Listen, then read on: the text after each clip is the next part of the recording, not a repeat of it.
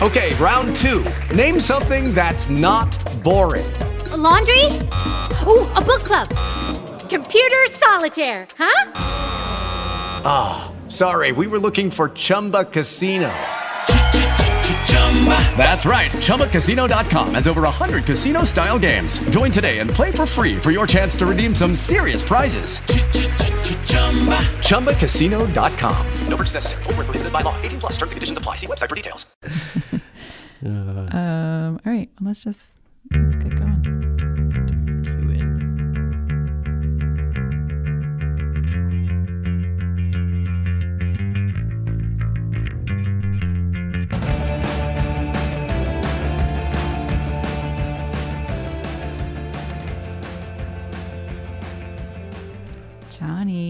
Johnny Yeah. Hirschmule, how are you? Good. Welcome back. I haven't seen you in what, like 5 days? Right. And I was just thinking back to when we did the last recording here. That was in October? Or I know it was in 2019. That's all I know because it was in a folder that was labeled 2019. I think it was October because I did an art show in November, and then we plugged it at some point during yeah. it. So it was. sure. I think it was right before your art show, like maybe a week or two before your art show. So, yeah, that was a great show, actually. How did you feel about it? That was fun. I enjoy all the art shows that I've helped either produce or have been just directly mine. I mean, that's a big topic I wanted to even jump in here and talk to you about is missing like art in-person shows in person. That was like that has been a big part of my art career and a big like feeding factor, getting all the input back from people face to face and having conversations.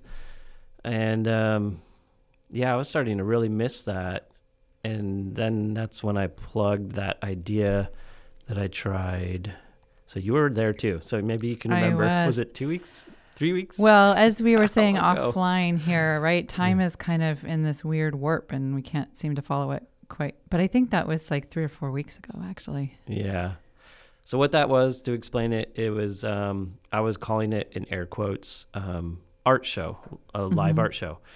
And I was hosting it on Instagram, and I, ahead of time, I reached out to a bunch of artisans, creators, those types of people, and asked them if they wanted to jump in on it. I programmed like 5-minute time slots.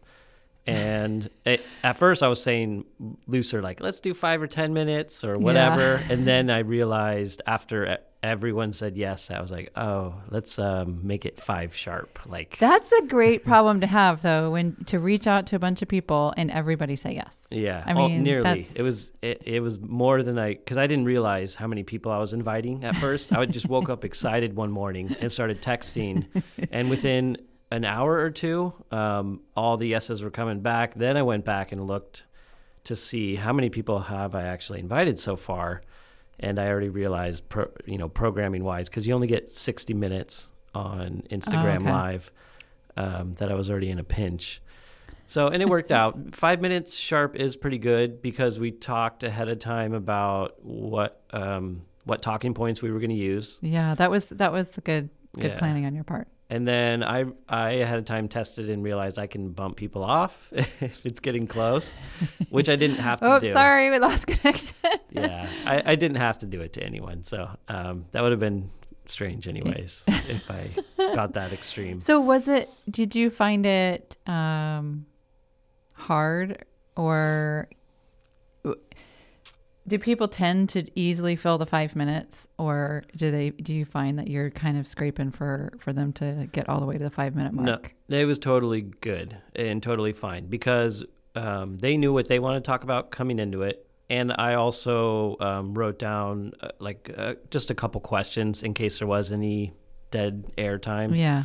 I knew I could plug them into a theme real quick and wrap it up. Yeah. And it worked out. Oh, good. Well, yeah, I felt it was interesting because, when I do these podcasts, for example, back in the day, I kind of debated on should I keep it within a time frame. And, you know, I think about my habits and listening to podcasts and most people's habits and realize that long format is just fine because people kind of tend to just listen in their car. That not many people are sitting down like specifically to do absolutely nothing but listen to my podcast. So long formats. But what I've found over a period of time is I have a very natural cycle of an hour and 15 minutes-ish.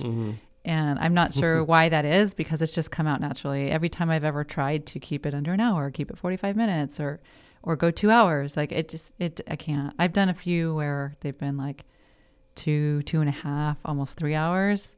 And those feel haven't long though. No, like while you're doing it. No, that's the thing. They kept the conversations were so great that I just kept going with it. And then I debated like, should I split that up into 2 episodes or what? But anyway, I didn't mean to like derail your comment. Oh no, that's a great topic because I had mentioned to you, but they're still not released. I started a podcast series with Andy Soul before the first stay in place orders. So we interviewed 4 different people. And we have those, but they're not finished and released yet. I was noticing a very similar rhythm that was just appearing to itself. Yeah. I had kind of a guided question timeline that I was pacing everyone through, but I noticed right around an hour, I started to feel like it just needs to wrap up. Yeah.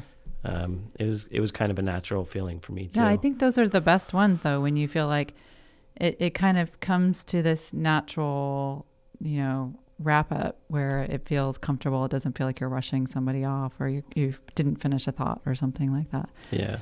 Well, I think the one that you did on Instagram, back to that Instagram live, I was so excited that you even asked me. Sometimes I feel like it's so funny. People around town will ask me to do something and I'm like beside myself. Like, I can't believe you guys are asking me. I'm so excited. Like, I feel like I'm getting asked to the cool table at the cafeteria or something like that. So I was really excited to be a part of that. Yeah, I'm glad you were there. It was really good. I think I would have invited, 50 more people. Yeah. And I would like to host it again. And the only downside we did have was some technical glitching. So just being able to actually invite and have somebody accept and come on. Yeah. A couple of those, we had some technical bumps.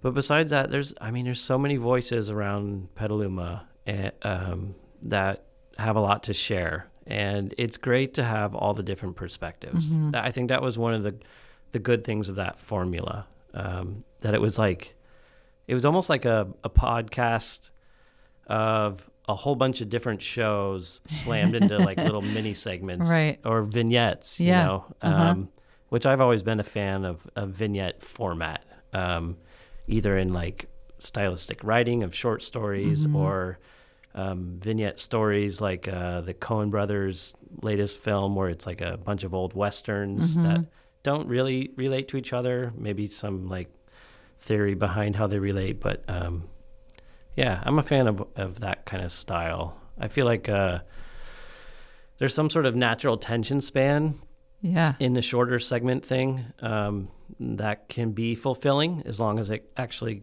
got wrapped up. Especially in video.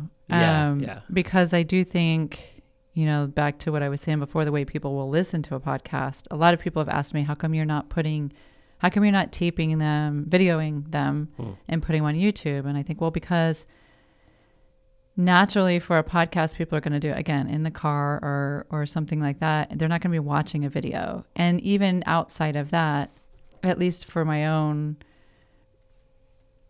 what I do, and I consider myself like a good average Joe, I'll watch a video for 3 or 4 minutes and then I'm kind of like, okay, on to the next thing, which I don't know that that's a good thing. Like, I feel like sometimes it's a little, no, short attention span. That was another thought I had. But I think videos like that. Because that is a topic I'm thinking of going ahead. And we can jump all over the place. So we can come back to the Instagram live thing again. But now that I'm thinking about videos, going ahead to the future, like our kids' generation age and them growing up, I could almost see, and now that we don't have movie theaters we're crowding into, I could almost see the style of the 1.5 to 2 hour standard time getting shrunken down to like maybe 30-minute is a Right. feature film. Yeah. And because it's almost all going to be online anyways, and our kids' attention spans are much Very shorter short. than ours are. So yeah, I don't know. Going ahead, that might be a format. It's interesting, to think. We've kind of touched on this the other day, but like to think about what life is going to look like after. It's funny. We're right in the middle of this, and I never actually say it on the podcast because I think everybody's in the middle of it. But like, I'm going to listen to this in 5 years and be like, "What is she talking about?" Like, we're in the middle of, or maybe coming on the outside of quarantine from COVID-19. Yeah. It's hard to tell if it's going to stay opening up or if it's going to shut down because there's a big spike. But yeah, our life has changed since, what date are we today? We're June 15th-ish. And we've been doing this for what? March, April, May, June, 3 months. I don't know numbers going ahead anymore. I just know March 12th was like a major date when things got real. And everyone shut down everywhere. And moving ahead from that, we've all gone through all kinds of emotional ups and downs. Mentally, everyone seems to be perceiving this differently, which is hard to come to grasp with. So it's like a lot of more conversations need to happen so that people can relate to what's happening in reality. It's not that we're all perceiving reality differently. It's all happening, and we just need to be more vocal about it so that we can... Well, and everybody's reality is a little different because, depending on whether you have children or not, first of all, it's just one of many, many variables in this, right? But those of us who have children who had to suddenly go from full-time working, whatever version of that is, whether it's, artistry in a barn or it's, socializing in a co-work space. We were full-time somewhere while our kids were at school. And then the next day, the kids are home. So we became school teachers. And then there's, there's 100 other different versions of what reality was for people. And so maybe that plays a part in us not being able to completely relate to everybody else's experience. Yes. Okay. So I redact my statement because that is relatable, that our realities are perceived differently due to these big factors, children, not children. I'd say, another big one would be wealth versus poverty and all the in-betweens. I definitely see some people on the wealthier end, because I have some links to that, and I see them being disconnected a lot more than the other end. Obviously, somebody who doesn't have means is having a hard time figuring out how to get any sort of money coming in through any government granting or any sort of, you can call it a handout, but it's not. We're all paying into it with our paychecks. So yes, those struggles make their realities different because they're either more in tune to it or they're less in tune. Well, and also there's no, or at least there wasn't the level of shared information outside of social media. And so, I'm going to take that out of the equation because that's just a whole shit show in itself. But for me in particular, a lot of the things that I do or the way that I deal with issues or tasks or anything come directly from conversations that I've had with people here in the co-work space, right? So, for example, one of the like the PPP loan that was an opportunity for many people.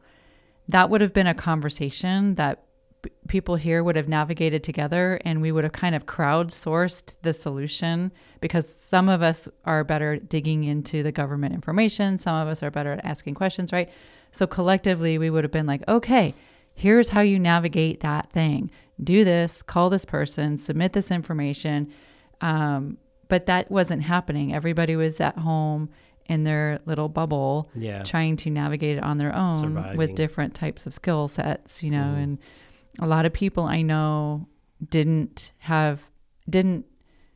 weren't able to take advantage of some of those financial aid programs, for example, because they didn't understand it. It wasn't very easily understood, and they didn't have the support around that.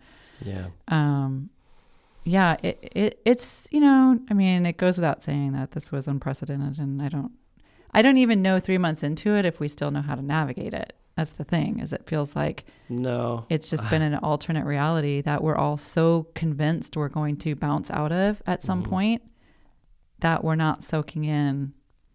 I think the way it's being presented to most of us through the powers that be is that there is going to be an overtime. Yeah. So then in our minds, we think, oh, so that's like an on-off switch, right? Exactly. There's going to be a time when it's just done and we're gone with it. It's becoming more and more apparent to anyone who just reasons a little bit that this isn't going to be on-off switch situation. We are going to have to keep adapting and growing and realizing what we can do. Right before I came here, I just watched Dave Chappelle did a live comedy sketch. And the video leading up to it, they showed the process that they were doing for it to be as safe as can be for the audience to be there. And it was outdoors. They built him like a little stage. So on the camera, when it's on him, it still feels like an inside comedy club routine. Although I got to say, I think he only told one joke the whole routine. Yeah, because he was dead serious talk about the other major thing that has come up since COVID-19, which is Black Lives Matter. Black Lives Matter movement, which is addressing the intense racism that has been a part of everyone's life, their whole life. Right. And it's weird when you actually wake up to it. What happens is, for someone like me, I'm a white, what you call a white privileged person. I grew up in a area, in a neighborhood where I almost didn't see any black people. So it's not in my face. And there's hints of it everywhere. You can see hints of it on television shows and movies and everywhere. But when it's not in your face, you don't pay attention to it. And that was another big block, even in, I don't want to say block, but another big pause in my creative career. First, it was COVID-19, taking about a month for that to just set in my mind, like where we were. Then coming out of it, I was getting a creative burst again. We did that Instagram Live. I created a new body of works. I was selling some art again. Then when George Floyd was murdered, when that happened and the protesting started everywhere, for me, without anyone telling me what to do, I knew I had to stop again, and just because what was happening was way bigger than any silly thing I was creating artistically. Now, because I've had some more time to absorb it and think about it a lot more and to talk to people, I'm lucky that I have my wife and my kids, even especially my daughter Hazel, who just turned 15. She's so present-minded that we have a lot of conversations about this stuff. So now moving ahead, we've gotten past the quiet part. We're still absorbing, we're still learning, but I want to create again. Definitely, I'm motivated to make work again. And I know for sure art is always a very powerful thing in historical moments and throughout history. And it's a chance for art to reflect time in some way. You could even say a painter who just does abstract paintings, they're still going to reflect the time somehow. Rothko still reflected his time. Well, I was just actually going to ask that. That's what I was literally writing down here. I was thinking, as you're enthusiastic about doing the art again, and I don't want to lose that thought, because we kind of touched on this the other day and we wanted to go back to like what feels good about putting your art in the world. But have you noticed, either up here in your mind or what's coming out of the paintbrush right now, has there been any shift in your work stylistically that feels it's informing you because of COVID or because of the Black Lives Matter movement? Or absolutely, yeah. Because I mean, whatever a person is absorbing through their mind and adapting as part of them is going to come back out in their expression. There's no doubt about it. And I have been thinking more about trying to say direct messages in my art whether or not I can do that, I'm also actually worried about saying wrong things. So I am hesitant to make any bold imagery that says my opinion or my viewpoint on matters. But I know for sure that the work that I'm creating right now definitely reflects the things I'm absorbing. Yeah. But so let's go back to this idea of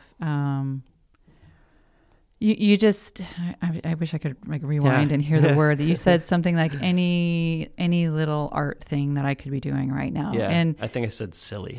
Yeah. So that caught me because with the Lucky Land Slots, you can get lucky just about anywhere. This is your captain speaking. We've got clear runway and the weather's fine, but we're just going to circle up here a while and get lucky. No, nothing like that. It's just these cash prizes add up quick. So I suggest you sit back, keep your tray table upright, and start getting lucky. Play for free at LuckyLandSlots.com. Are you feeling lucky? No purchase necessary. Void where prohibited by law. 18+ terms and conditions apply. See website for details. Hey guys, it is Ryan. I'm not sure if you know this about me, but I'm a bit of a fun fanatic when I can. I like to work, but I like fun too. It's a thing. And now the truth is out there. I can tell you about my favorite place to have fun. Chumba Casino. They have hundreds of social casino style games to choose from with new games released each week. You can play for free anytime, anywhere. And each day brings a new chance to collect daily bonuses. So join me in the fun. Sign up now at ChumbaCasino.com. No purchase necessary. VGW Group. Void where prohibited by law. See terms and conditions. 18+. As you said, like people process the world and life differently. A lot of us do it through art and creativity, right? So I would argue that any sort of art you're working on is not silly, but I understand the point is like you want to be like there's something bigger happening outside of us right now, and we don't want to take away from the tone of that. Like we don't want to seem tone deaf, right? Exactly. But there's some value, some real importance to us creating art in that time, whether it's specific to that movement or not, but there's value to you doing your work. And so the question that you were posing last week to me was like, what's the point in which we can feel okay about pushing our work out there? Because there is the reality that we also have to make a living. Like you have to pay your bills, right? And you're doing work that you were doing before, and it's no less important. But you also feel a little bit like, wow, there are people out there doing these big things and on the front lines of the protests, and they're changing legislation, or they're trying to, and here we are creating a piece of art. And how do we put that out there? And I'm not professing to know the answer. I'm in the same boat as you. It's like, how much do I push my agenda, agenda, which happens to be, running my business? I don't know. That is, that's the question I'm still asking myself every day. So I have my wife, Jenny. She does pottery, and we share a studio space. And we get to bounce these ideas off each other constantly, which is great. And what we've come up with, first of all, we had that first hurdle, just being at home. We weren't allowed to meet with people in groups because it's dangerous, not just because we're told not to. And especially for me to be able to sell my work, as I had mentioned, it's always been a person-to-person type thing. I'm kind of like an artist up until an art show, that I'm a car salesman or something like that. I'm trying to give them a story of me. So now I've been adapting to this more digital platform and sharing myself that way. Then with the second hurdle of protests going, it again had to become a balance of how do I show that I'm being respectful of the monumental things going on right now, while at the same time continuing to go ahead with my means of income, my way, my contribution to the world. Really, everyone does have their contribution in some way, and these art platforms are our ways. So we've been delicate about it, and you can kind of see a trend. Regardless, this isn't the first time in history this has happened, and things do start to calm down and level down, and you start to feel appropriate again with being able to, what was it, on Saturday morning, I think I went on Instagram for a little bit because I had done a raffle for an art piece where I had decided to give 100% of the raffle money to a organization. And I had chosen an organization called Campaign Zero. If anyone wants to look it up, you can check it out. Even choosing a organization to back can be tricky because you can get people on both sides of the fence for whatever you decide to do. Besides that, the process was great. I enjoyed it. It was fun to have a raffle. Everyone felt good for contributing. And when I drew the raffle ticket, I had decided going ahead, I was going to get back into promoting my personal art, moving ahead. And at the same time, sharing any pertinent information that comes across me. Because I have really appreciated everybody on social media platforms who have shared valid articles or links to things that I could then click on and see them at the source and get educated. Right. It's really a time of education right now. For sure. I am so ignorant to so many things that I didn't realize. Just learning about the sneakiness of the 13th Amendment. Had no idea what that was about. And I actually learned that over this case too. You're right. It is definitely a period of education.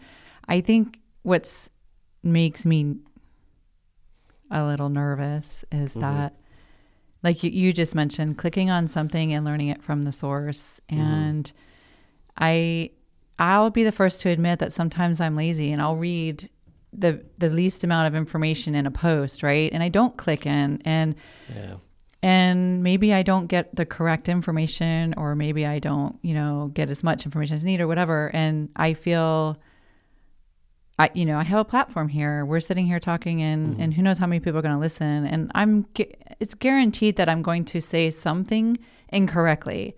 And it's not because I don't care. It's not because it just happens to be that there's so much information flying at us right now, which is a good thing, right? Like you said, we're learning can be, what we should have learned probably throughout our entire lives, right? And we're trying to absorb it in 2 or 3 weeks. And it's an unfortunate yet fortunate situation. So back to a good piece of advice I got was don't get burnout.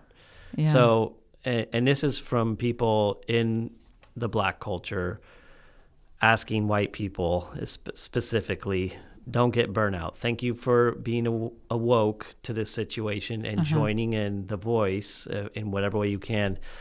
But not getting burnout means not reading every single article being thrown at you, or not watching every single video clip, or going on the march every single day, or it's a long game. Pace it out. It is a long game. It's already been hundreds of years in the making, so it's obviously still in the part of a very long game.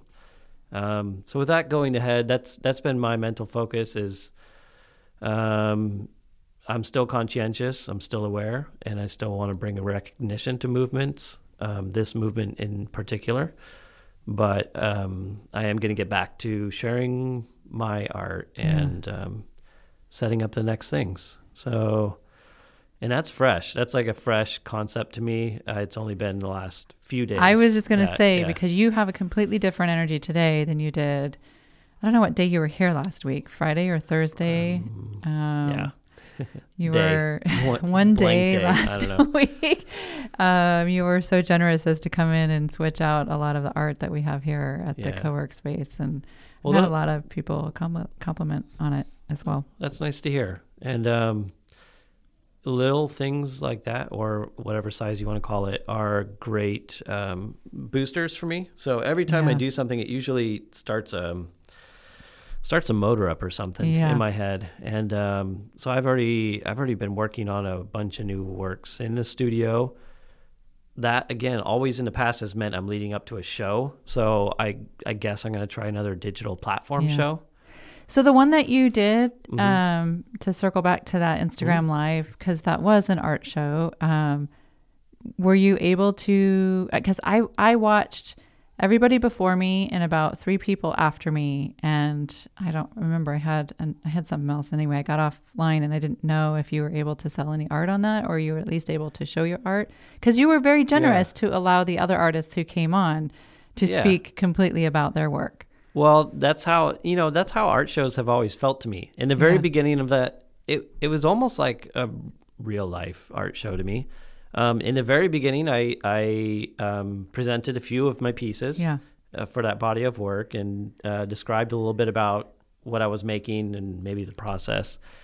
And then usually art shows for me are catching up with other people. Yeah. It's like we look at the art piece, they give me a couple comments, and then we move on to what are you up to? What are you up to? Yeah.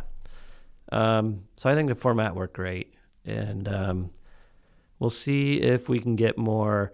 I was trying to weave in some live music segments. Oh, yeah. I got one in near the end, and it's an old goofy friend of mine, and he did like this character type piece, and it was cool. It was abstract and interesting.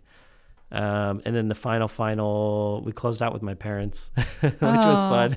You know what I loved is the next day I was watching the replay of when you were sitting in front of the typewriter. Mm-hmm. Was that right, like at the very, very, very beginning of that recording? Oh, yeah. It was hysterical. I was giggling so hard of just watching you like peck at the keys on the typewriter. Cool. And I was like, what is he doing? It just was... I really, really enjoyed it. You're very good on camera. That was a minute idea. Thank you for that. It is Ryan here, and I have a question for you. What do you do when you win? Like, are you a fist pumper, a woohooer, a hand clapper, a high fiver? I kind of like the high five, but if you want to hone in on those winning moves, check out Chumba Casino. At ChumbaCasino.com, choose from hundreds of social casino style games for your chance to redeem serious cash prizes. There are new game releases weekly, plus free daily bonuses. So don't wait. Start having the most fun ever at ChumbaCasino.com. No purchase necessary. VGW. Void where prohibited by law. See terms and conditions. 18+. The last minute idea that I was thinking, okay, all the live videos I've seen, they go to live and then they wait for a while because they're waiting for people to come on. Yeah. So I was like, okay, instead of it just being dead air, I will act like I'm typing my manifesto. I loved it. Yeah. Absolutely loved it. That was probably my favorite part of the whole recording that I watched back. So moving ahead, I do want to do some more video segment pieces like I have in the past. And I'm also going to go back on so I make like little short films. Mm-hmm. They're usually just me acting in it because that's always been the easiest way to get it done. Yeah. Write it, direct it, and act it. Do all the work. Which is perfect for COVID-19, right? Yes. I mean, it's going to be difficult to get other people involved. So going ahead, I'm going to make some other little vignette short pieces. And then what's that? These are my Johnny questions. Do you need me to read them? I'm taking my glasses off. Okay, sorry, I'm listening. Vignettes. Yeah. So I'm going to do some more little short video pieces, and then post those. But they won't be live ones. It'll be going back to where I actually what's the word? Yeah, not cautiously, but conscientiously set up camera and some editing and some pieces like that. I enjoyed at the art show that we were just discussing that you had right after the last recording that we did here, that you had a black and white movie that you were playing out on the side of the building, which was quite nice. Yes. It's just the thing about your work. It's your work. It's your personality. It's your shows. It's the people that you hang with. There's a quirkiness, a very approachable energy that you have that is... I'm envious of it. I don't know, it's just an energy that's very laid back, but it's to be honest about it, it's a personality switch. But it comes it's a switch. Kind of. It's almost like having another identity. I go into it like even coming in here, I knew I really wanted to do it, but then like anything, you get up close to the time slot to actually go do it, and you're like, I don't want to do it. Totally. But you just flip the switch and get the job done. Some of my best episodes, my best interviews have been on days like that where I'm like, I'm thinking of all of the reasons why I could cancel. And I don't because I don't want to be that person. Although I was that person with you last week, but because I had to go to the doctor. And then you get there, and some of my best interviews have come out of those days where I'm like, I don't want to do it because I don't want to turn it on. For me, it's usually out of exhaustion because it's easy for me to be this person that talks all the time but it's exhausting too. And I've found that even after almost every episode, I crash about an hour later. Well, it was like it's like being on stage and doing a show. Yeah. Although it feels very natural to me while I'm in it. Like I don't feel like I'm performing, but I am very focused on the person that I'm with and the conversation that I'm in. So it does feel exhausting. But, last week I had, back to the whole, like we've been doing this for 3 months, right? Kind of not socializing and just kind of in a different mode. And I saw patterns of people's emotional swings very early on, and it was of course to be expected, right? Everybody's having highs and lows, and it seems like everybody generally speaking was on the same frequency of highs and lows. I tend to be a person who, whenever I've been in situations of crisis in my life, be it big crisis or maybe even minor, I go into like high performance mode and I stay that way until the crisis is over. And I think that's how I was at the beginning of this quarantine. I powered through the first 2 months. Like I didn't miss a beat. And this last 4 or 5 weeks, while everybody else is now kind of a little bit rested and kind of on the upswing, I'm finding myself frequently taking nosedives, harder than I did in a long time. And so last week was one of those weeks where by Thursday, I was literally ready to throw in the towel on all of it, on everything. And I have had a weekly Thursday Zoom call with 2 girlfriends, one in New York and one in Sonoma, since this whole thing started. And it's like a little happy hour. Halfway through the one on Thursday, I laid down on the couch and literally fell asleep because I was in such a stressed state from, I think, just everything that's been happening the last few months. And then I've had a few serious kind of crisis things happen in the last couple of weeks, and I don't have any stamina left, right? So I'm crashing hard, and I'm finding... I think that's, if I can interject, that sounds like a common thing with like field medics or some sort of profession where it is your job to help people and take care of them. While that's the problem, taking care of other people, you're full steam ahead. And then once it feels like people are taken care of, all your problems surface. Yeah. And then it gets real. And I totally understand that. I think for me, my wavelength was different because first going in to stay in place, I think we were in a safe situation in our personal family. So all my problems surfaced they're in my head, but, so it took a while for that, to play itself out for me to not snap out of it, but come out of it. Yeah. And to get back into what was cool in that downtime was all the other people who were sharing. There was lots of other people sharing live music or podcasts or just thoughts. And I was feeding off that stuff. So now I feel like it's a, what do you call it? Like a recoil or something. Like I want to give back all that feeling now. Yeah. So that's why while I'm climbing back out and feeling better and I want to contribute to the other people who might be in a down. Yeah. Hopefully. Yeah. Although I haven't felt, it's one big difference is, I really fuel off of, funny things, comedy and satire. Oh yeah.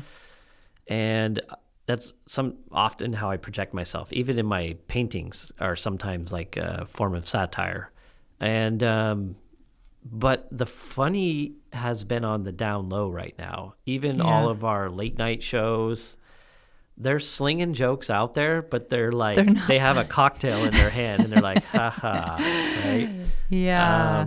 Because it's been true. tough. Do you think it's because, I'm sure there's a level of both, but like, are they being cautious with their jokes, or there's a set of like a sense of exhaustion as well in their work? Like they're not performing because they just are too tired to come up with something. They could be getting tired, you know? Like bad politics are funny when they're not dangerous. Yeah. And when it's real dangerous, you don't want to make a joke with it. So I think they're having a hard time right now. So maybe it's time for the other more serious art forms to elevate. Yeah. What I mean by serious is non-joking. Right. Platforms. So well, you know, it's interesting. I have a good friend who's in New York, and he runs the Stand Up New York Comedy Club. And he's been pushing the envelope. So a couple weeks ago, he did an outdoor comedy show. I think it might have even been before. I don't know when the Dave Chappelle one was that you were just talking about. Oh, he claimed to be the first. Okay, well, so my friend Donnie they took a pickup truck and they parked it out in front, and they used that as a stage, and they seated people on the sidewalk as like they were in a show. And I don't know, maybe Dave Chappelle performs at his club a lot. Maybe he was one of the ones there. So they weren't in cars? No, they were sitting out, but they got about an hour and 10 or so into it, and the police came and shut them down. And then they've since then done a show indoors. Like I can relate to comedians because similar to you, like they do live shows, and that's where they flourish. Yeah.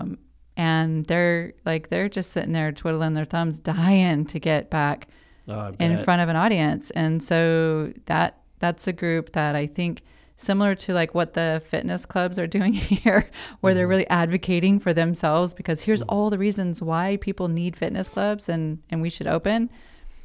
Comedy clubs are going to start doing the same thing. I get it, for sure. We all need to feel good. We all need that dope. Okay, round two. Name something that's not boring. A laundry? Ooh, a book club. Computer solitaire, huh? Ah, sorry, we were looking for Chumba Casino. That's right, ChumbaCasino.com has over 100 casino-style games. Join today and play for free for your chance to redeem some serious prizes. ChumbaCasino.com. No purchase necessary. Void where prohibited by law. 18+ terms and conditions apply. See website for details. With Lucky Land Slots, you can get lucky just about anywhere. Dearly beloved, we are gathered here today to... Has anyone seen the bride and groom? Sorry, we're here. We were getting lucky in the limo and we lost track of time. No, Lucky Land Casino, with cash prizes that add up quicker than a guest registry. In that case, I pronounce you lucky. Play for free at LuckyLandSlots.com. Daily bonuses are waiting. No purchase necessary. Void where prohibited by law. 18+. Terms and conditions apply. See website for details.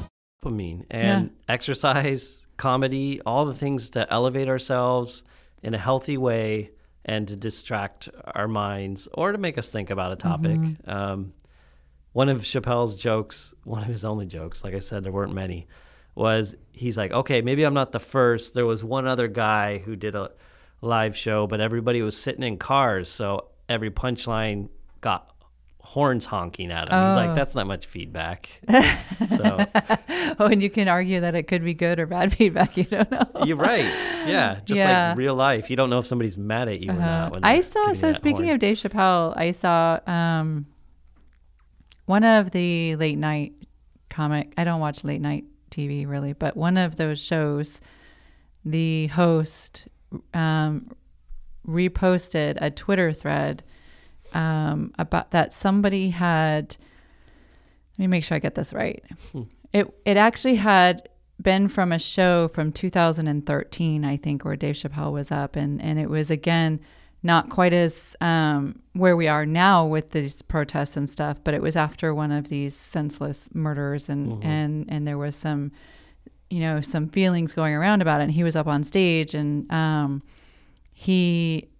there was a woman, like a white woman with with her bougie hat on, and she's sitting in the audience, and she said something to him about this incident that had happened, and he was like, what? So anyway, I'm going to hack the whole thing, but there's this Twitter thread that went, like, this late night show host just the other day reposted this whole thing, and it showed like how he literally stood up on the stage and quite honorably educated the audience about what was going on without being an asshole, without, and in the end, she came back backstage. He let her in. She apologized. Not only did she apologize, she sat there in tears, thanking him for educating her. And he was quite impressive.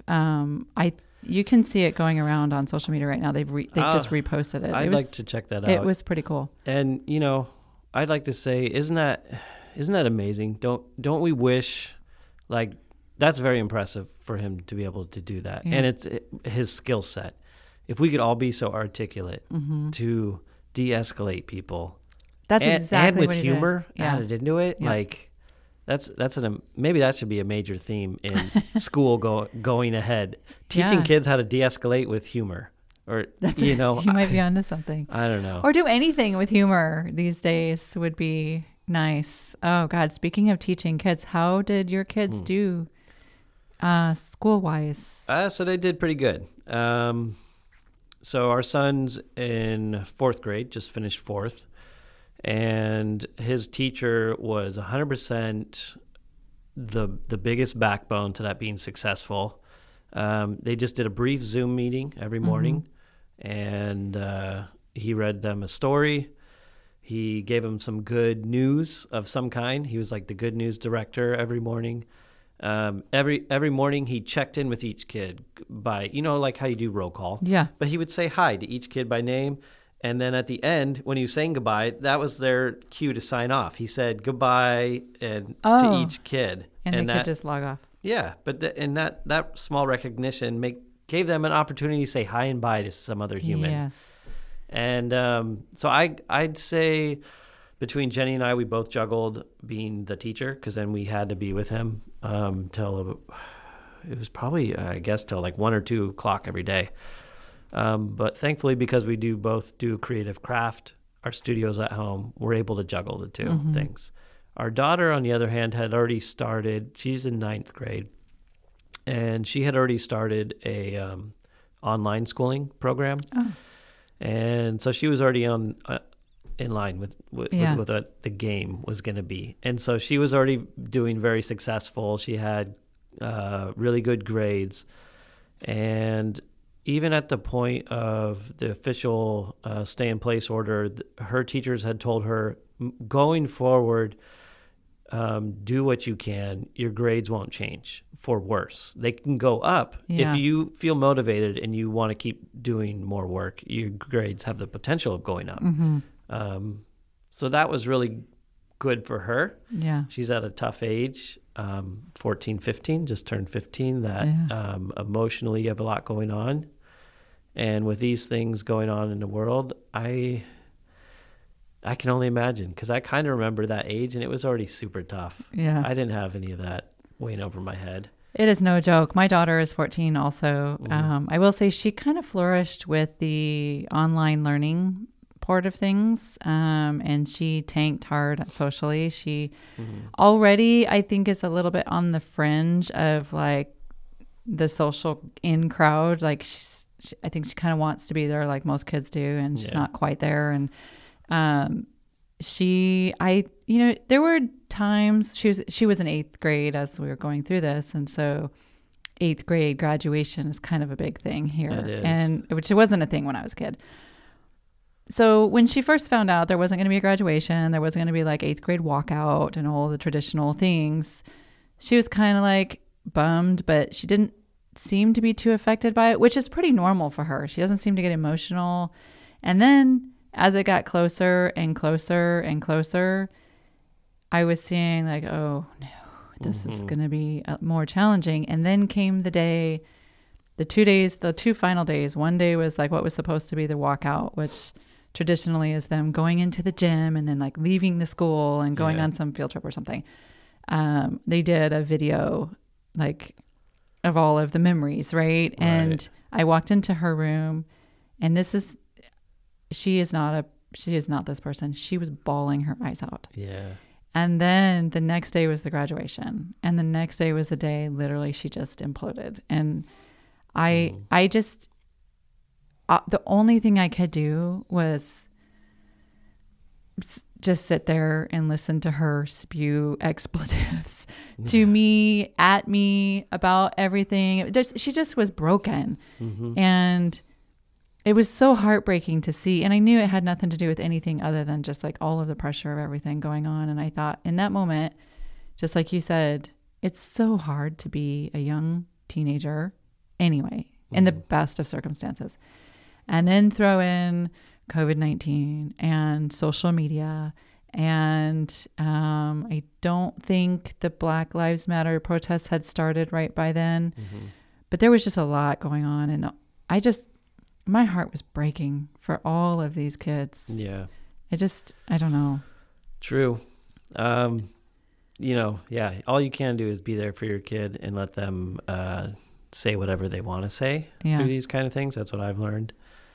And just to be a little funny that other parents will get is in the back of your mind, you're thinking, I'm glad I didn't make them feel this way. Like, I'm glad it's not my fault. It's not my fault.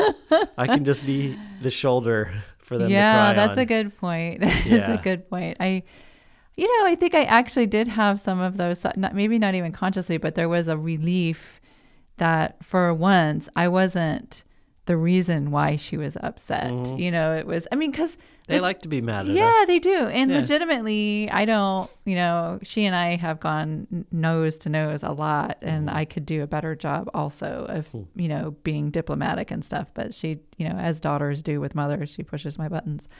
And I knew during all of this, I'm like, oh, yeah, you're right. It's not my fault. So it's easier to sit and just listen. It's a weird, sweet note, but it kind of is. Well, then going ahead to summer, right? So now we have summer break in front of us. Summer break, what does that look like for you guys? We don't know. We're still probably not going anywhere. I don't know. Honestly, we might try to do a little camping trip. We'll have to play it by ear because we already, on the other coast, Florida's already shutting down shop again on a bunch of places. Oh, they are. It's like, I knew they kind of would. I just saw that this morning. So I'm not surprised. Arizona's probably coming up right behind them. That was one of the fears I had about opening up the co-work again, because it wasn't as much that I thought I was doing something to put people at risk here. I really didn't think that the doors would be flooded, or that we would be flooded with people yet. But the idea of kind of restarting the engines again and getting the place all stocked and getting people back in the habit of working, and then potentially an uptick in cases and have to close it all down again. And it's still a reality. It could happen. There could be another 2-3 month buffer, and it's hard to grasp that. But we didn't grasp going into this. Right. The general public, myself included, had no idea how long we were going to be in this lockdown-like life. At first it was a week, 2 weeks, 3, right. Maybe we'll do 4. And now at some point they haven't even told us anymore. They still haven't. They won't even put a date on anything. It's vague. I'll tell you what's interesting. I was in New York City around March 15th. So I was there when Manhattan announced the first 5 cases. Yeah. And I was in a meeting with this comedy club owner that I was telling you about, because we've been working on a podcasting event program that he started in New York City, and we were actually negotiating my growing the brand out here in California. So we were in a meeting, and we were in a meeting with a gentleman from Florida we were talking about a particular event that we were going to do in New York in April. So as we're sitting there, one of them says, and this is how completely oblivious I was to this. One of them mentions, and then if we have to postpone, and I was like, well, what do you mean postpone? And I'm like, we're literally planning out every single week for the next, and he's like, well, there's talk that this could actually, this COVID thing could become a thing, and they're going to actually postpone events. And I was like, that's not going to happen. And the guy who owns the brand, Donnie, he was getting a little nervous, and he's like, oh gosh, really? And I'm sitting here. I'm the person who usually is with her finger on the pulse about what I think is going to happen, and is usually correct. And I was like, that is so bullshit. Like, can we just plan this, because this is going to happen? And then then as I was there, we went to lunch, and on the news, they're talking about the first 5 cases. I was flying out the next day, and I get back to Petaluma, and within a week, literally within a week, like the world is shutting down. And I was like, holy crap, how did I miss this? I completely... We all missed it. It wasn't given to us. The experts obviously knew what kind of shitstorm this was brewing. And maybe their rationality is to avoid panic, right? And maybe that's true. I don't know. And they have to baby us along, I guess. I think it was just lack of intelligence and resources. Like, I think there's a lot of programs, or a lot of heads of programs, who weren't working and who probably would have been able to steer the ship a little bit better. I mean, that's just my opinion, but lack of intelligence or non-intelligence, I'm not sure. Lack of leadership for sure. At least where we were watching, I don't know. But yeah, I was blown away, and I shouldn't have been, but I was completely uninformed about it. And then life just stopped, and we were like, what the fuck just happened? Well, and so going ahead now that we're here, we're in it, and thinking of because summer is a new phase for everyone, no matter what. But now it is in the back of all of our minds of things might get frozen up again. Yeah. And so we have to kind of make that a part of the plan. So it's hard to operate like that for me, because I'm always, I have historically been the person who plans for every eventuality. And so when you give me even just a little bit of like, oh God, this could happen again. So now I'm going through like all the lists. If this happens, if this happens, if this happens. And there's a level, not just preparedness, but there's an emotional tax that plays on, and so it's hard for us to plan. Like, you want to plan another art show, and you kind of was like, how much effort do I put in this, knowing that in a couple of weeks they may tell me, it's not going to happen, or the other thousands of versions of that. Honestly, my head space going ahead is just plan on being more of a digital sharer. And, how does that feel to you? It's different, but because one of my formats has been video, I'm going to lean more on that. I've already kind of been coming up with some little short film ideas. Like this one idea that was just jumping into my head because it's been so windy around here all the time. Know. And I'm like, oh man, what about some like Old Man in the Sea, except no old man and probably no sea, but a battle like that, a struggle.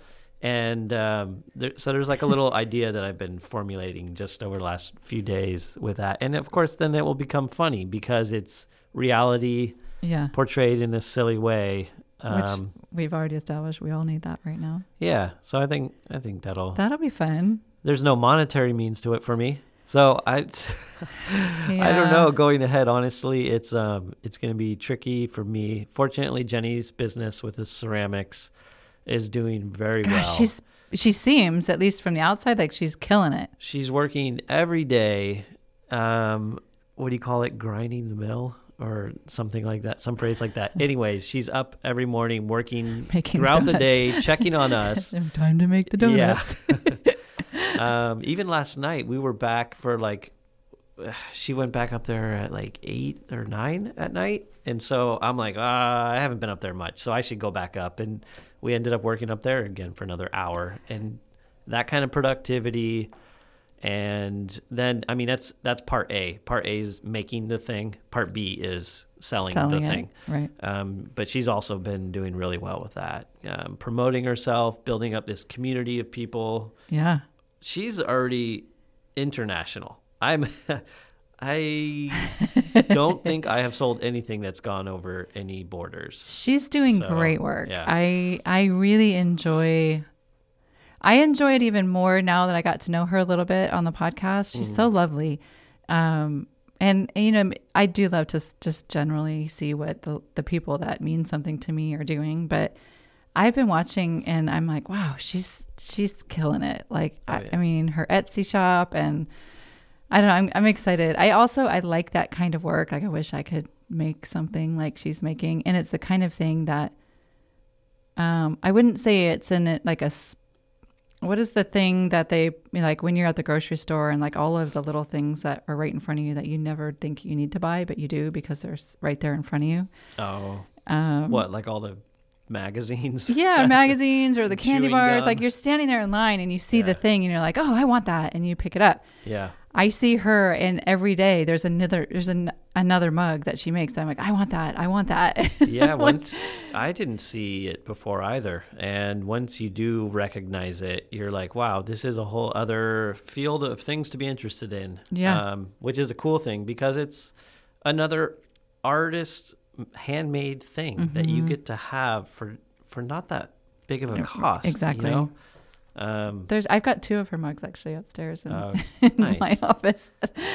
Well, she's got another update coming soon. Okay, I bet it will be after this podcast is released because I think I don't know when. I don't remember. I think it's a couple weeks from now. Well, I'll probably put this out. I'm trying to get back into a regular schedule of recording and posting. Like I thought a couple weeks ago, part of the thing that I think made me hit my peak was I did 5 back-to-back episodes and like trying to produce that. And actually this brings me to another question for you. So in the last few episodes, I've noticed that I've been tempted to edit more than I ever have before. I typically don't edit content unless somebody says to me specifically, oh shit, I didn't mean to say that, please take it out, which doesn't happen very often.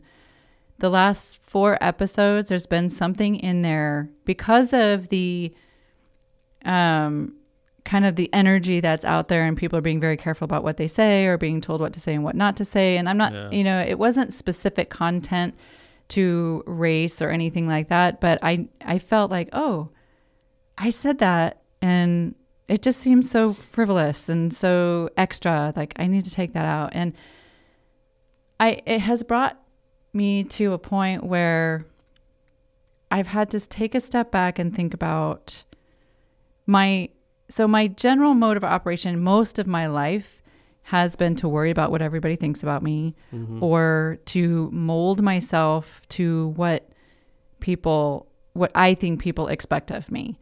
And I've gotten out of that habit generally in the last 5 or 6 years, and definitely on this podcast. I mean, I tend to just throw all of it out there and I don't censor myself, and I'm respectful, but I talk about shit that most people don't talk about.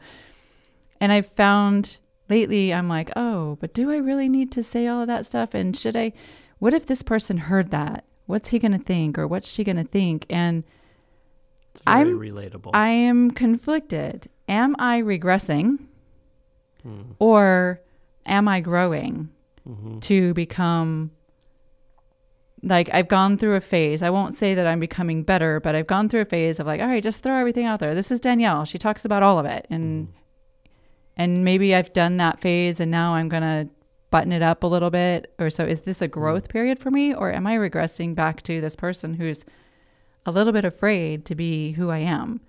And creatively, I wonder, do you go through phases like that where you look at your previous work and you're like, wow, who is that person? Or a little bit in that. A little bit. But with what you were just addressing with the mental state, I very much just mentally think that a lot lately. I've been coming up with a mantra, and use it if you feel like it could help. Instead of worrying too much about how I'm being perceived, I worry more about how I'm projecting myself. So, it's instead of worrying about every person you're going to offend or maybe offended, just internalize ahead of time, what is it that I actually want to be putting out there and sharing? And I think it's been helping me, because then I'm not as worried. And it's almost like, you might offend somebody, or you may do something silly or stupid or any of those variations, but it don't let it stop you, because otherwise you probably will put full brakes and you won't make or do anything. So yeah, and it becomes for the recording part of things, and maybe you can relate to this in your movies. It's a slippery slope when you start carving things out, because it's like you carve one thing and you're like, oh, but then this thing doesn't really make sense, and then this thing, and because I'm not by any means like this expert editor producer person, it's very hard for me to bridge the gap between all the shit I feel like I have to cut out, and maybe there's some good nugget in there. Well, don't beat yourself up, because Hollywood can produce tens of millions into a movie and it can get messed up on the editing board and released that way. Yeah. And you're just like, why did you waste all that money and time? Right. Ultimately, what I want to put out there is my biggest compliment, I've said this many times, is that when somebody says, oh, I listened to an episode and it was so great because I felt like I was in the room with you. Cool. And that feels very special to me. Mm-hmm. And I also know that the more I carve out of a conversation, the less they're going to feel that way, because even though it's only audio for them, there's still an energy that comes with that. And if I just interrupted that, without any thought, it kind of interrupts the experience as well, I think. Yeah, it does. You're right. There needs to be fluidity, which we're going to do naturally in a conversation. But if you put a sharp bang or a dead silence, people stop and they're like, what's happening now? What just happened? Yeah. And that's even an editing trick in itself, is grab someone's attention that way. But I don't know. I don't know. I'd love to make a big movie again. So whenever that's possible, I've actually made one full-length feature film, and it's been a long time ago, and it's thankfully buried. I was just going to ask you, what's it called and where can we find it? You can't find it. I think I'm the only one who has a copy of it. Really? Yeah, possibly. Is it work you're not proud of? No, it was a good learning experience. Yeah. You can learn off of anything, and I learned a lot. But no, there's nothing to watch there. But I went through the whole process. So, and since then, I've just done personal short films and little vignette pieces. But I'd love to work with a team again and make a full-length movie. What's funny, actually, on the film festival circuit is a full-length film. They let it technically be, I think it's right at 60-minute mark. So you don't even have to worry to what we're used to in society. Yeah, like an hour and a half. Although there will be some independents who are like, we're going to make it an hour and 27 minutes. Yeah. And it still gets, dropped into our cinemas. But even 60 minutes, that's a good amount of time, but it's in a way a lot more doable, because it gives you more flexibility to chop off the stuff that wasn't working, because you're not worried about fluffing it and making it extend out. Although, one quick funny thing about that horrible movie I did a long time ago. I think my first rough cut was way over 3 hours on it. It was so long. And the whole thing was almost dialogue. I didn't write it, so I'll give myself that one little excuse. I wasn't the writer. But man, that was a lot of wordiness. And where did it end up? It got screened at a couple of festivals, and then I actually kind of cut myself from the project and just turned it. Yeah, I was at some point I was like, you can do what you want with it, to the other co-director at the time, and I just kind of didn't need to stick around with it, because it already stank. Didn't need to stink anymore, and just needed to move on. Yeah. So. But like you said, it was a good learning experience. It was good. Yeah. And then I've had film festivals aren't that hard to get into, really. I mean, the big ones are, but if you make a short film, if we go back to similar to what we had, if you make a short film or a full-length film, I think that's a great way of promoting it and getting it out there. There's plenty of festivals who will accept it. You have to do like small submission fees, but that's just a screening technique. I mean, it stops people from horrible stuff from not even submitting. I'm curious to know what the film festival experiences are going to be in the short term, because everything is going digital, and of course films are digital, but there is part of all, I'm an in-person experience type of person. So it's not just about, theaters. I do too. It's not just about, we can release these digitally, it's no problem, but how do they monetize them outside of sponsorships? Well, those types of festival things. Now, I don't know. I don't know about actual film festivals. I know Netflix and Amazon are stepping in to pay people, right, to have series and films done. One I'm looking forward to watching is Spike Lee just released another film, and it just went straight to Netflix. So we get to watch it for free, which is pretty cool. I also think he's a really great director to watch his films at this time because he's a hardcore advocate for Black Lives Matter, and it's not like all the people throughout his films are marching and professing that, but they're showing you a great perspective that someone like myself can't get to live personally, but now I can see it. Yeah. I think he's a great storyteller too. So Netflix is impressive, and I will say there's only one exception, and I just noticed this the other day.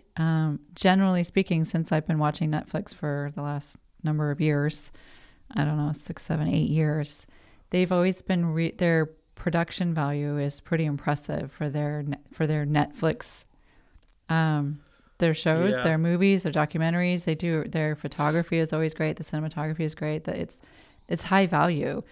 I did see for the first time a Netflix movie, like it was film. Yeah, film. You can call them films still, I think. Yeah. And it was terrible. All of it was terrible. The writing was bad. The acting was bad. I was shocked. Do you remember what it was called? Yes. Yeah. 365. DNI. No, I don't think. And I say that maybe it may. Now that I think about it, it may not have been actually produced by Netflix. I'll have to purchase it, but I'll have to. But it just seemed like so much less than what they usually put out there. It was basically an Italian version of like, what's the gray, 50 Shades of Grey. But it was even worse because the storyline didn't tie together. Like it just like dropped off. It was just awful. And I was like, doesn't even seem like Netflix. Well, you know what? I think they might be taking advantage of our situation a little bit too. And like putting crap out there. Filmmakers are desperate to get anything. Yeah. So they're probably paying them the least they can. They know we'll watch almost anything right now. That's a especially good point. if they put a good picture as the cover and the right wording or a good trailer. That's how they got me, because I've hit literally almost the end of Netflix in terms of like content, and I saw this one pop up one day and I was like, oh, he looks good, and that looks like, it was like a really suspenseful trailer, and then I got into the movie and there were some parts in there where I was like, holy moly, like I can't take my eyes off of it, but production wise it was horrible. One overlapping thing that I'm going to be interested in seeing is all the films that were filmed before Stay in Place that were, because usually it takes at least a year for a film to get finished and then released. I'm wondering, there's got to be a lot of films that are getting finished, being edited, and what's their plan for them. And they're going to be good films, I hope, because they were producing them under their normal terms. Like there's this one film coming out with Russell Crowe, which I'm not really a fan of his, and the film itself actually looks pretty lame to me, but it looks like they were going to make it a big box office movie, and they've been promoting it that it's going to be in theaters on July 10th or something, and I'm like, how can they even do that? They don't how even like well, although full I of just themselves are they? Also, though, I did just read today.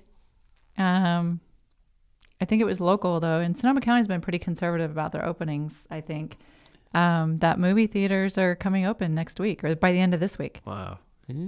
I don't know how I feel about that. Yeah. I like the idea of outdoor.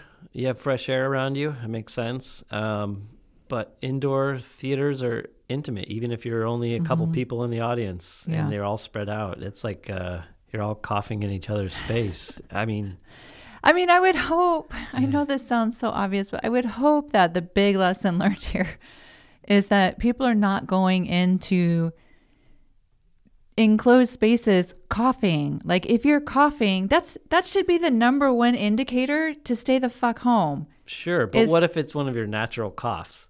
I'm a person who has allergies, and one of the ways my allergy manifests itself is a cough. Yeah. I am so worried to cough anywhere in public, even sneeze, because I think people relate sneezing to just as dangerous. And I get bad allergies, so I'm like, if I do have to go out, I don't know. I hold it in. I haven't had to run out of a store yet to try. That's a good point. I remember when we first went into shelter in place, I was taking my son on a bike ride outside, and he had a cough, and he has allergies. And I remember as we were riding, he's riding his little bike. I heard him cough, and I went, "Oh shit!" Yeah, like panic. Somebody's gonna turn around and think he's got COVID. So that's a good point you bring up there. I don't know. I mean, do you, as a parent, this feeling about how conflicted you can get when your kids are younger and they have a little bit of a cold, or it possibly could be getting a cold, and they have a sniffle, no fever, no this, and you're conflicted about, should I send him to school because I have to go to work? Yeah. Or keep him home, or he's not sick, or he is sick, and like, it's gonna be it's going to be like that for everybody. It should be like that for everybody. Well, also it's next school year isn't that far away. It's in the fall, and that's when it starts. The school Do you year. think that the school's going to go back? I think a lot of schools are planning something to create some sort of atmosphere that they can feel they're doing the best to make it safe, but that's going to be very difficult for a lot of parents. I know a lot of parents need to work, and they can't afford daycare. They need their kid to be taken care of. So it's going to be such a hard decision for them, no matter what variation or level, because every school is going to have a different level of safety protocols they're trying to do. Our school district's already given us a preemptive 3 different survey. They don't know yet for sure what they're going to do anyways, but they gave us a survey with 3 options of a go back to school, whatever that means, however long of a day, however, whatever techniques they have. And option 2, where they just are teachers doing 2 things. He's on Zoom, and he also has kids in the class. So the kids who want to stay at home can be on a Zoom all day. Or option 3, similar to now, where they it's just at home, you get all the work packet. Oh, interesting. That second option. Yeah. My daughter's getting ready to start a school in Napa, actually. And one of their options, they did a 3-option thing too, which was similar. But the middle option was they would split the student body where half of them would come Monday, Tuesday, and then they would take Wednesday to clean all of the classrooms, everything. And then Thursday, Friday, the other half of the school would come. And so the days that you're not on campus, she's gonna be in high you would school, just be doing, Okay. You would just be doing like Zoom learning like they've just done. Because that's what I was envisioning the high school option would be, since our daughter's in high school. Yeah. Although we've already discussed it, and we decided she's just going to continue the online school she's already been doing good with. But we were wondering, like, what would they do? And that was the first idea that came in my head. Because they have segmented classroom schedules already, they could just half the lessons and split up the kids so there's less kids on campus. I think that's probably going to be a direction that a lot of schools go. It makes sense. But it's definitely not going to be the same. It's interesting. Okay, so let's talk about what's coming up for you and all the new stuff that you've released. You just released a new body of work. I did, and so I have a website for the first official time in my career. I now have a website with a shop. So thank you, and it's JohnnyHirschmugel.com. Okay, I'll put that in the show notes. You can As soon as you learn how to spell my name, you won't forget it. So it'll be easy enough. It's true. And then going ahead, I'm not sure if I'm going to make it where it's a bump out cycle, meaning all the works that are currently available, I knock them off the site and just put up fresh ones, or if I just stack them on top of each other. So new works up highlighted first, older works that are still available below, something like that. The other thing Jenny and I were both going to do was workshops of some kind coming into the spring and into the summer. That was our original plan. I remember. And so now we've been talking again about figuring out something. We may, if it feels like we can accommodate it well enough, we may have a 1 or 2 person in our studio at a time workshop, or we may, maybe more from my end, I might do an online type thing. So those 2 things are the big things, and look for more short film stuff. I'll make those available on all my old stuff. I got to go back, make them easy to watch on my website, so everything can be directed there. If they're short, like when you say short vignette, what do you mean by short? Like 5 minutes or less. So isn't there a way that we can format those for Insta? I think so. Now that I just got Instagram TV, IGTV, I think they will host it. Although honestly, going back, okay, so this is one thing with my old works is I wasn't respectful enough of copyright music. Oh yeah. So I may not make that much of my old work available, because moving forward, I have become much more respectful of the fact to get permission from people, of course, or find original music that is available. That black and white short film that I was playing at the last art show that I had. I loved that film. That does have music that I can play. How long was that? That's that one. I feel like length. Needs to go up there. I forget the running time. It's a good length. It's like maybe 8 minutes or something, and it is technically a silent film, so it just has like an accordion soundtrack to it. It's an old Italian recording. I loved it, and it just matched perfectly. It's so perfect for your personality. It literally, like I watched it. I'm like, there could not be a more perfect movie. Well, it's called The Artist Duel, and it's 2 characters, but it really is the duality argument every artist has in their own self about whether they're being pretentious or whether they're being authentic. And God, maybe I need to watch it again. Yeah. You should definitely post that up. Right away. I will. Yeah. Well, and also you have a lot of art here at Keller Street Co-work too. So yes, I would love to invite people to come check that out too. Oh, that reminds me. Okay. So I have little cards I'm going to put up, price list, and those will be going up on my website as well soon. So with the other batch of works. Yeah. Well, I love that you're enthusiastic about finally turning this, not that it wasn't a business before, but your mindset has definitely shifted over the past year or so on that. And I can sense, the confidence level is there. And for sure, the respect is out there. I hear people talk about you all the time. So both as an artist with your work and you as a human. And so it's lovely to have you in here. Thanks. And it's always, as always, it's fun to kind of shoot the shit with I always feel like I'm a super creative when I'm hanging out with people like you. You are. This is your platform. That's good. This is my platform. Well, I appreciate you coming. Thanks for having me. I'm going to cheers you. We're going to go offline and we're going to have another cocktail and we're going to cheers. Yep. Sounds good.